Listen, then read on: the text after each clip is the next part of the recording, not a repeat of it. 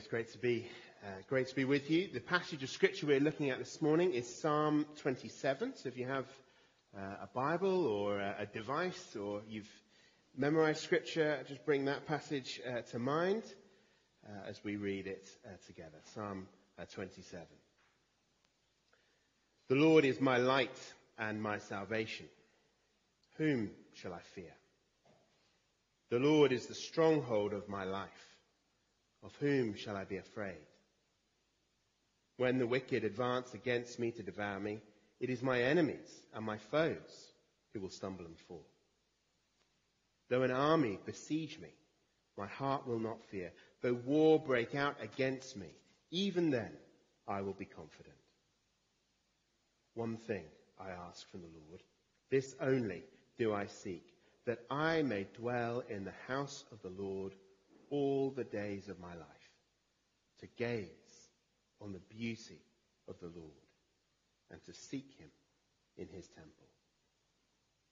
For in the day of trouble he will keep me safe in his dwelling.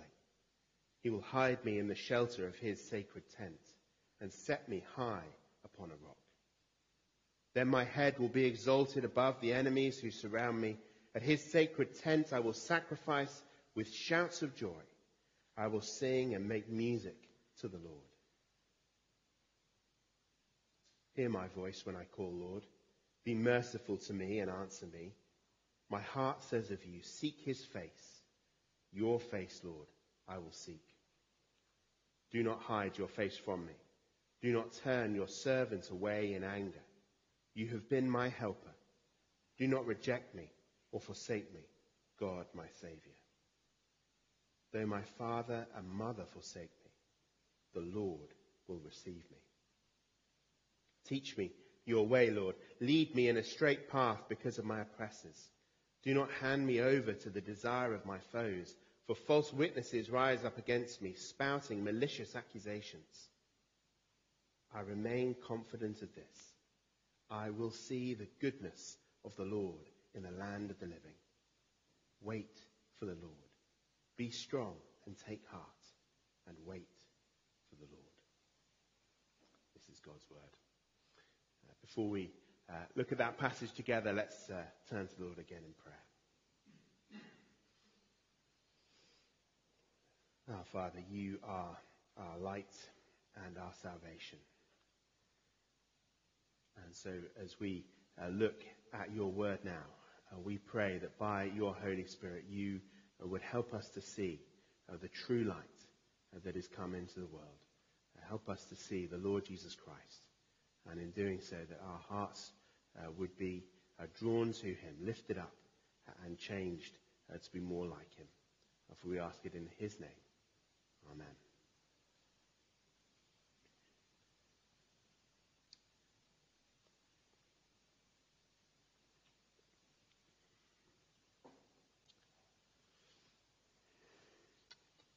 Well, one of the big themes of the last 18, 15 months or so has been fear. We've been afraid like never before. Things that we used to think had no danger attached to them at all, like shaking one another's hands or even leaving the house, we have all at one time or another laid aside because we've been told they're too risky. And for an increasing number of people, as this crisis has unfolded, fear has become a debilitating part of life. Numerous studies have reported that the effect of everything that's gone on is to dramatically increase the rates of anxiety in the population. And perhaps this morning you are in the grip of that kind of anxiety. Perhaps you know what it's like to live with fear. The kind of fear that is paralyzing. A fear that soaks into your bones. A fear that hangs heavy over the horizon of your life like a dark storm. Perhaps you're fearful of catching the virus. Perhaps you're fearful that the lifting of restrictions will mean that you or someone you love have become sick and ill. Perhaps you're fearful that things will never get back to normal, that this crisis will go on and on and on without any end. Or perhaps you're fearful for some completely unconnected reason. But one thing we've realized, one thing we've seen, is that fear is easily created, but very hard to dispel. And so where, in times like these, do we find an antidote to fear? Well, here in Psalm 27, David, the psalmist, claims to have found it. And he says in verse 1, "The Lord is my light and my salvation. Whom shall I fear?" And maybe you say, well, David, what did he have to fear? He didn't have coronavirus. He didn't have the lockdown. Well, David was the ancient king of Israel who faced enemies both within and without his nation. Even his own son would turn against him. His reign began and ended in civil war. And yet he says in verse 1, "Whom shall I fear?" Why is that? Why is it that David is able to speak so confidently? Well, verses 1 to 3 are simply a defiant affirmation that he will fear no one. Look at verse 3. "Though an army besiege me, my heart will not fear. Even in the worst circumstances," David says, "I will not fear." So the question is, why? Why is David so free of fear?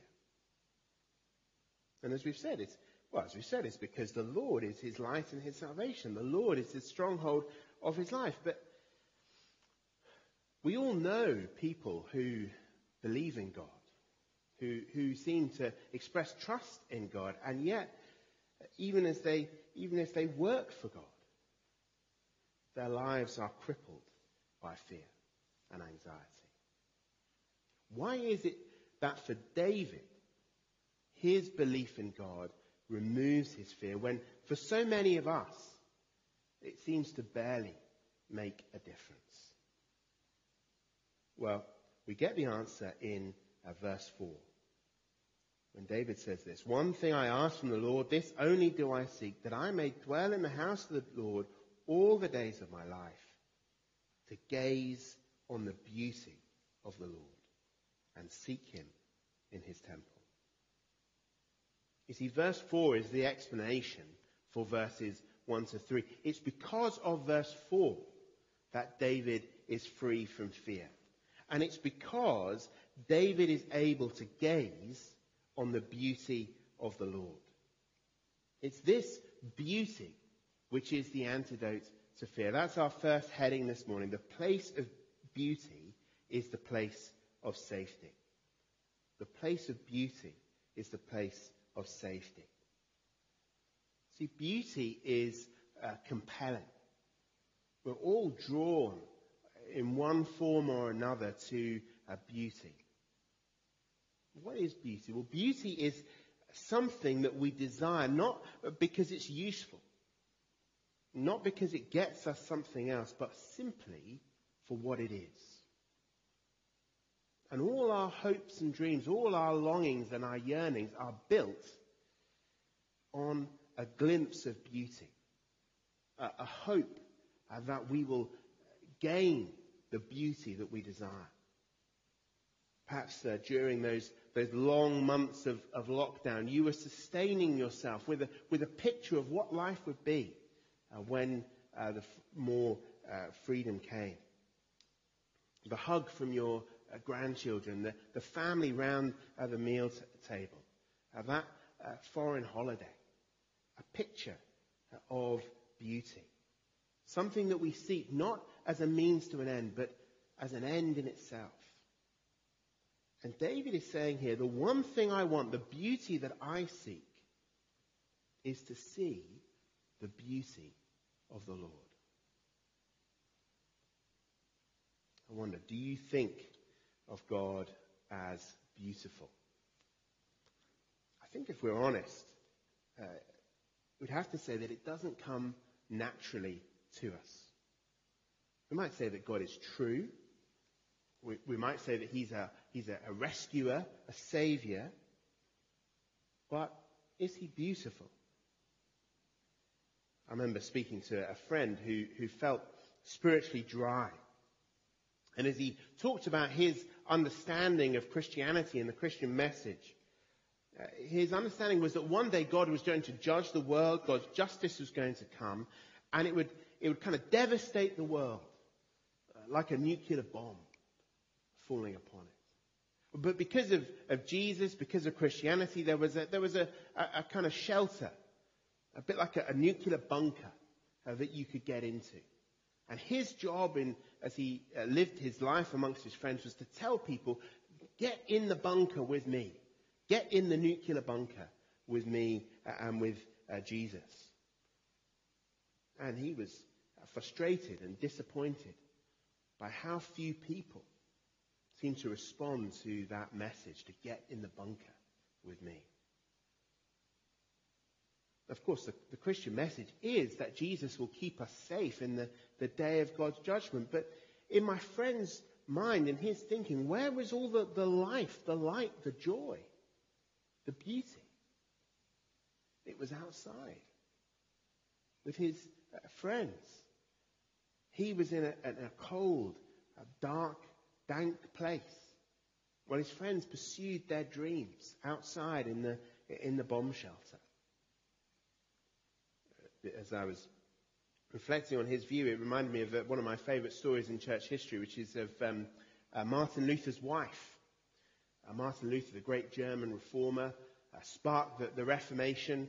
And as the Reformation spread through Germany, many people who were monks and nuns decided to leave their vocations behind and embrace the truths that Martin Luther had decided. And one of those was the lady who would become Martin Luther's wife, who was a nun. But she couldn't just leave along with others who she was with who were wanted to make the same choice. And so what they had to do was find a merchant who sold herring to the convent that they were in. And Katharina, who is Katharina von Borsa, and her cohort got into the empty herring barrels and were then smuggled out into Wittenberg.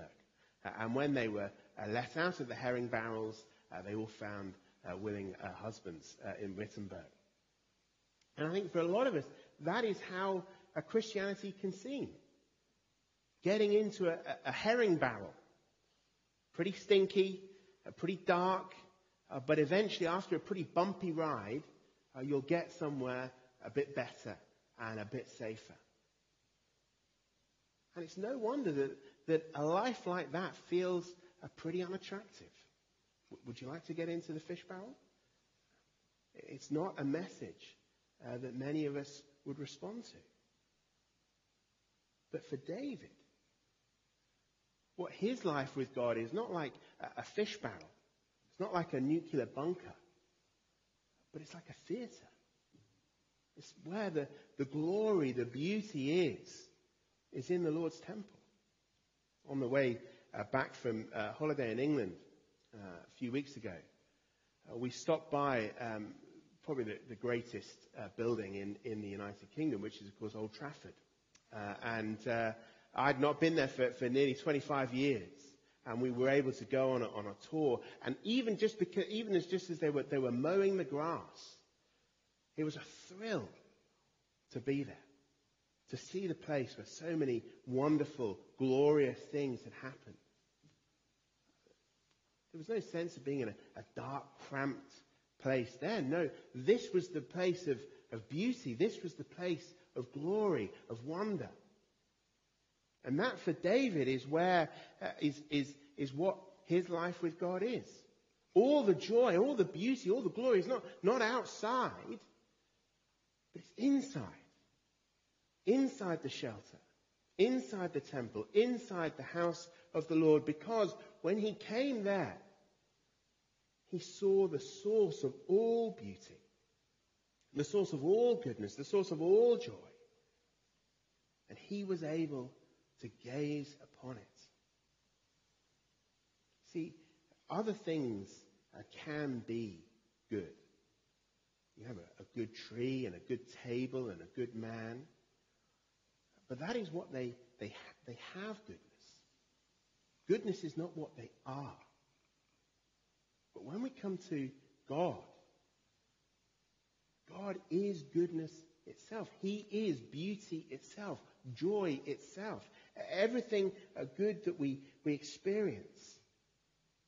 Whether it's the deep blue of a tropical sea, whether it's the first look in a newborn baby's eyes, whether it's the vision of a beautiful painting, all of the goodness and the beauty we experience in them finds its source in who God is, the divine nature of God.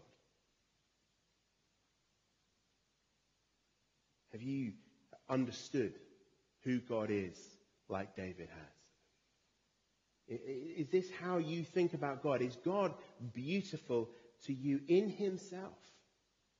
Is your heart's desire simply to see him, to contemplate him, to know him? How do you see knowing God? Is it like being asked to get into a barrel of herring? Or is it being given a ticket to a theatre, to a gallery, to see the most beautiful, wonderful thing that you could imagine? See, if all the gospel offers you is a kind of nuclear bunker, then the gospel cannot take away your fear.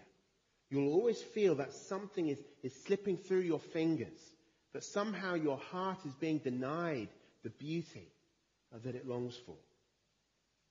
Because that's what fear is. Fear is the anticipation of loss. That's why we fear the virus, because it may take away our health or our strength or our loved ones. It's why we fear an endless stretch of lockdowns, because it could take away our job or our friends or our relationships. But the good that David seeks is the Lord and his beauty. And that's why he doesn't have any fear. That's why even as the armies come against me, he says, I will fear no one. Because I know if I can look at the Lord, if I can gaze at the Lord, if I'm in his presence, then I cannot lose anything. Because I have all the beauty, all the goodness that my heart could want. And that's why the place of beauty is the place of safety. That's why beauty is the antidote to fear.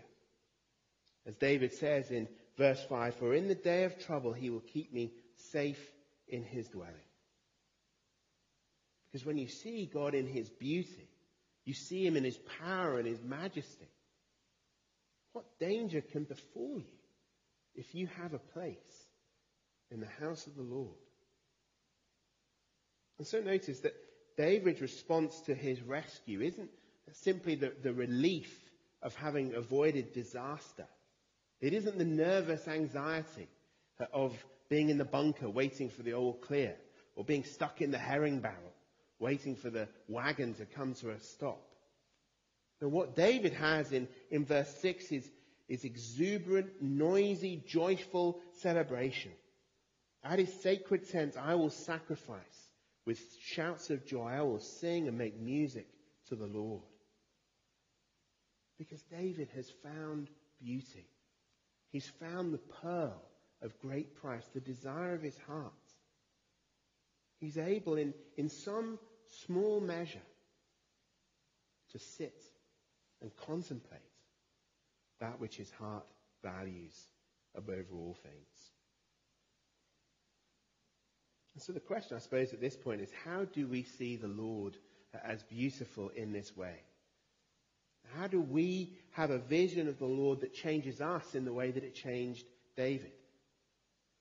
Because, if we're honest, for many of us, we just can't see it, can we? We read a verse like verse 4, speaking of the beauty of the Lord, and it reads like someone telling us how delicious celery is, and how tasty it is to eat celery all day.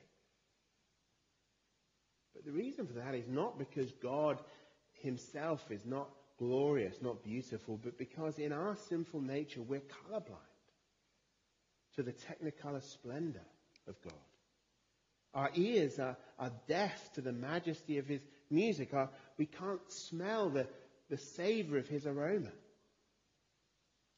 And so if we're to have freedom from fear in the way that David did, we need to learn to appreciate God's beauty, to see it, to know it. Of course, one way to do that is to connect the Creator to the creation. Connect the art to the artist, to see the beautiful things in the world that he has made and understand that they come from God as the maker of them. Of course, another way, perhaps the main way, is to gather together as God's people. What the Bible calls God's true dwelling place, his true temple. Where as we sing together, as we share the Lord's Supper together, as you hear God's word together, we're trained to see beyond these material and changeable things to the unchanging beauty and goodness of God himself. See, the place of beauty is the place of safety. If we feel afraid in these times, and of course that is very natural to feel fear in one respect or another at these times. But our anxieties have one solution, one antidote, which is to train ourselves to see the Lord for who he is.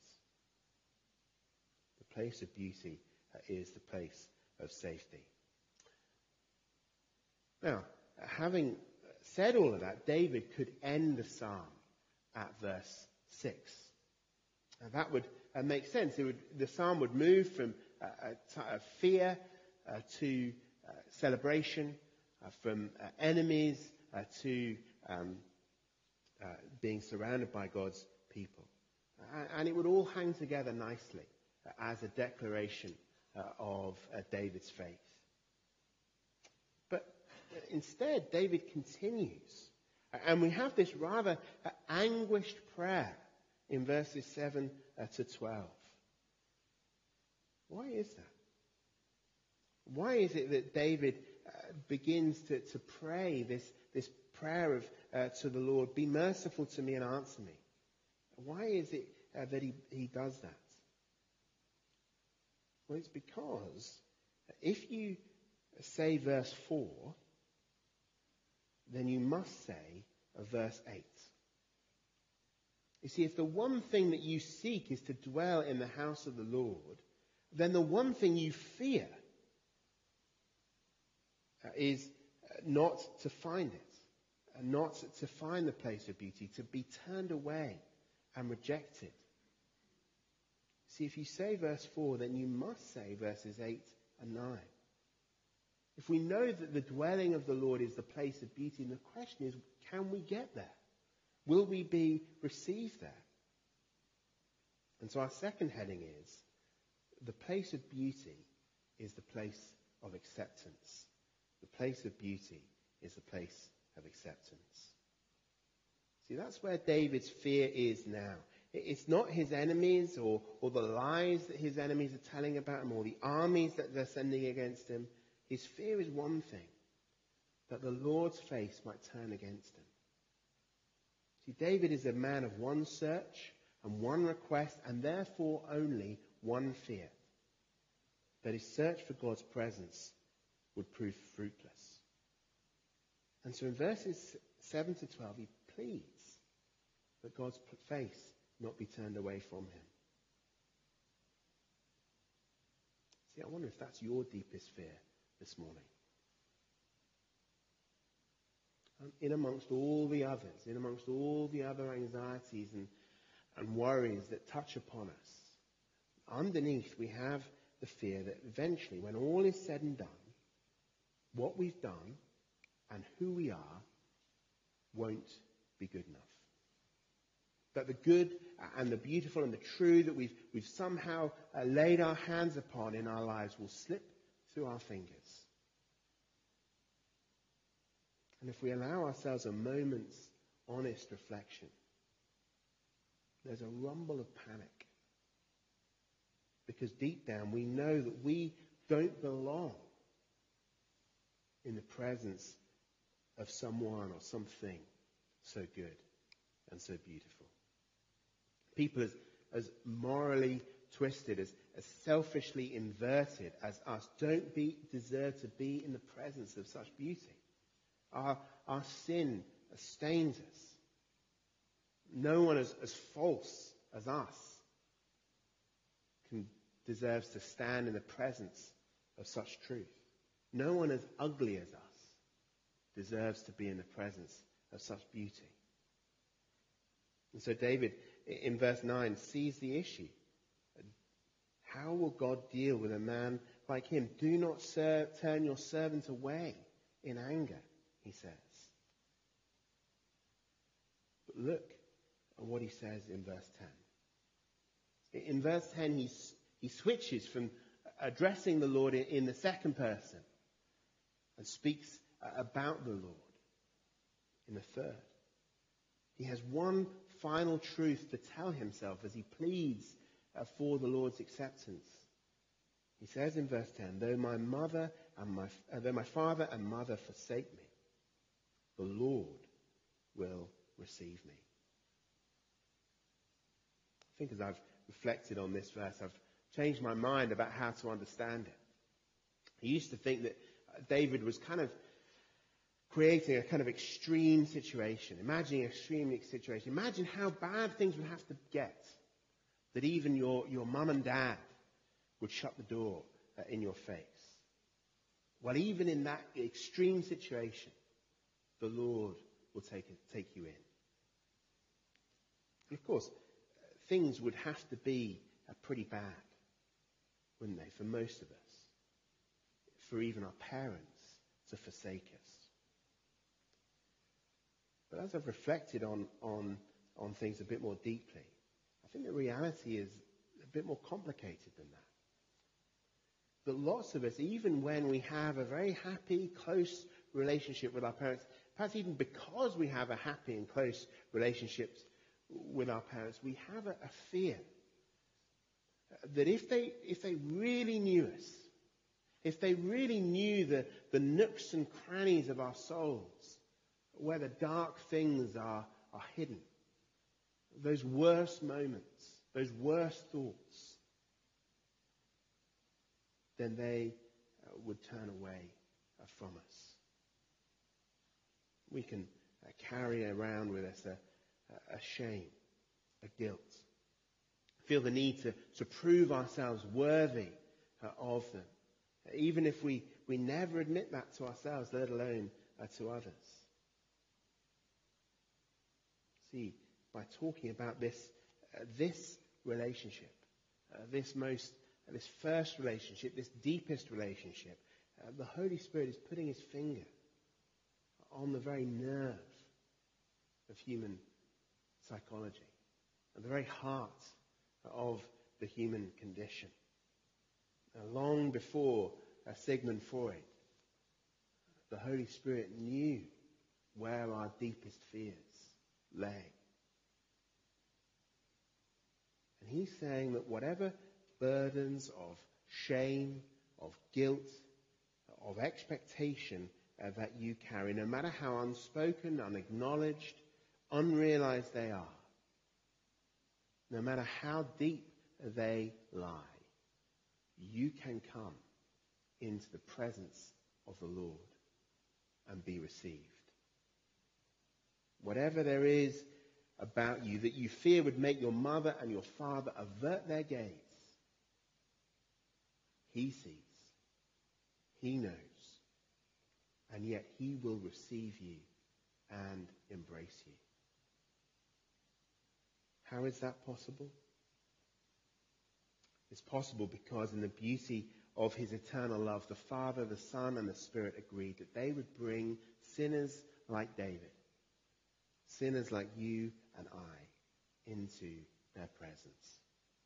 It's possible because the eternal Son of God, the one who was beauty itself, took on flesh like ours and became ugly so that we could see God's beauty. He would bear our punishment. He would wear our shame. He would be shut out so we could be let in. That's how far God's love was willing to go, not to forsake us. That the Son was willing to be forsaken himself. If you really want to see God's beauty, if you really want to behold his glory like Moses beheld the Lord's glory in Exodus 34, if you really want to be free from the fear that one day you will be shut out, go see a man wounded and bloodied, dying for no other reason than that you would be received in the place of beauty, that you would be welcomed rather than forsaken.